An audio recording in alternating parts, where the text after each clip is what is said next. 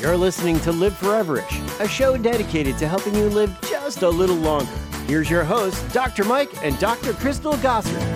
Dr. Crystal here. Thanks for joining me on this beautiful day. You know, we just had a great conversation about a mineral that many of you could probably use a little bit more of. And that mineral happens to be iodine.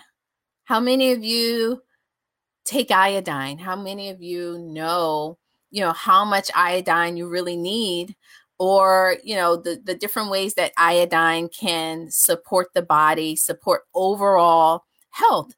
So here's just a quick review. This episode is available, or the full episode is available at liveforeverish.com. But this is just kind of a teaser to highlight some of the things that we talked about. And then you can certainly head over to view or listen to the entire episode. But yes, we talked about iodine. It's a trace mineral found abundantly in seafood, so shrimp, cod. The most abundant source is seaweed, and there is an RDA for iodine, so you would be able to find it in most of your multivitamins at about 150 micrograms. But emerging research is showing that you really need a little bit more than that. Actually, quite a bit more than that, upwards of 1,000 micrograms, even up to 2,000 micrograms. And here's why. Iodine is needed to make thyroid hormones. It's actually the building block of thyroid hormones. And thyroid hormones, it controls, the metabolism, the body's metabolism.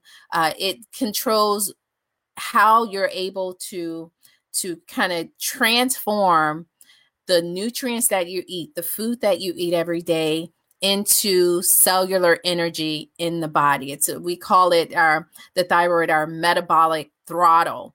And so many people who are dealing with fatigue, weight concerns, even cardiovascular concerns, may need to kind of think about the role that the thyroid plays in supporting the energy metabolism, and also the role that iodine plays, and kind of evaluating if you truly are receiving enough iodine. But we want you to think outside of the thyroid gland, because many people are aware of kind of the history of iodine fortification in salt. We're all familiar with iodized salt, but that is not quite hitting the mark. And we do go into some of those details as to why in that podcast.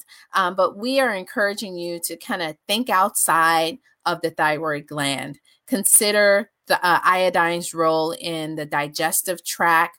It actually exerts a powerful antioxidant effect, actually equivalent to vitamin C.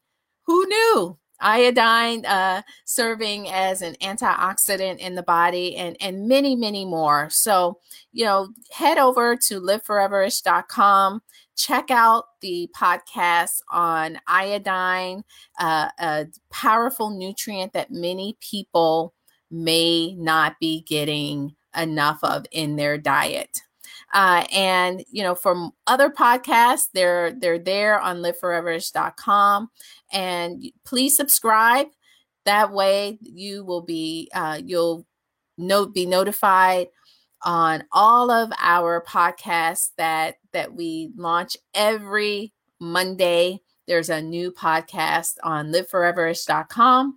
And thank you so much for listening. Until next time, I'm Dr. Crystal.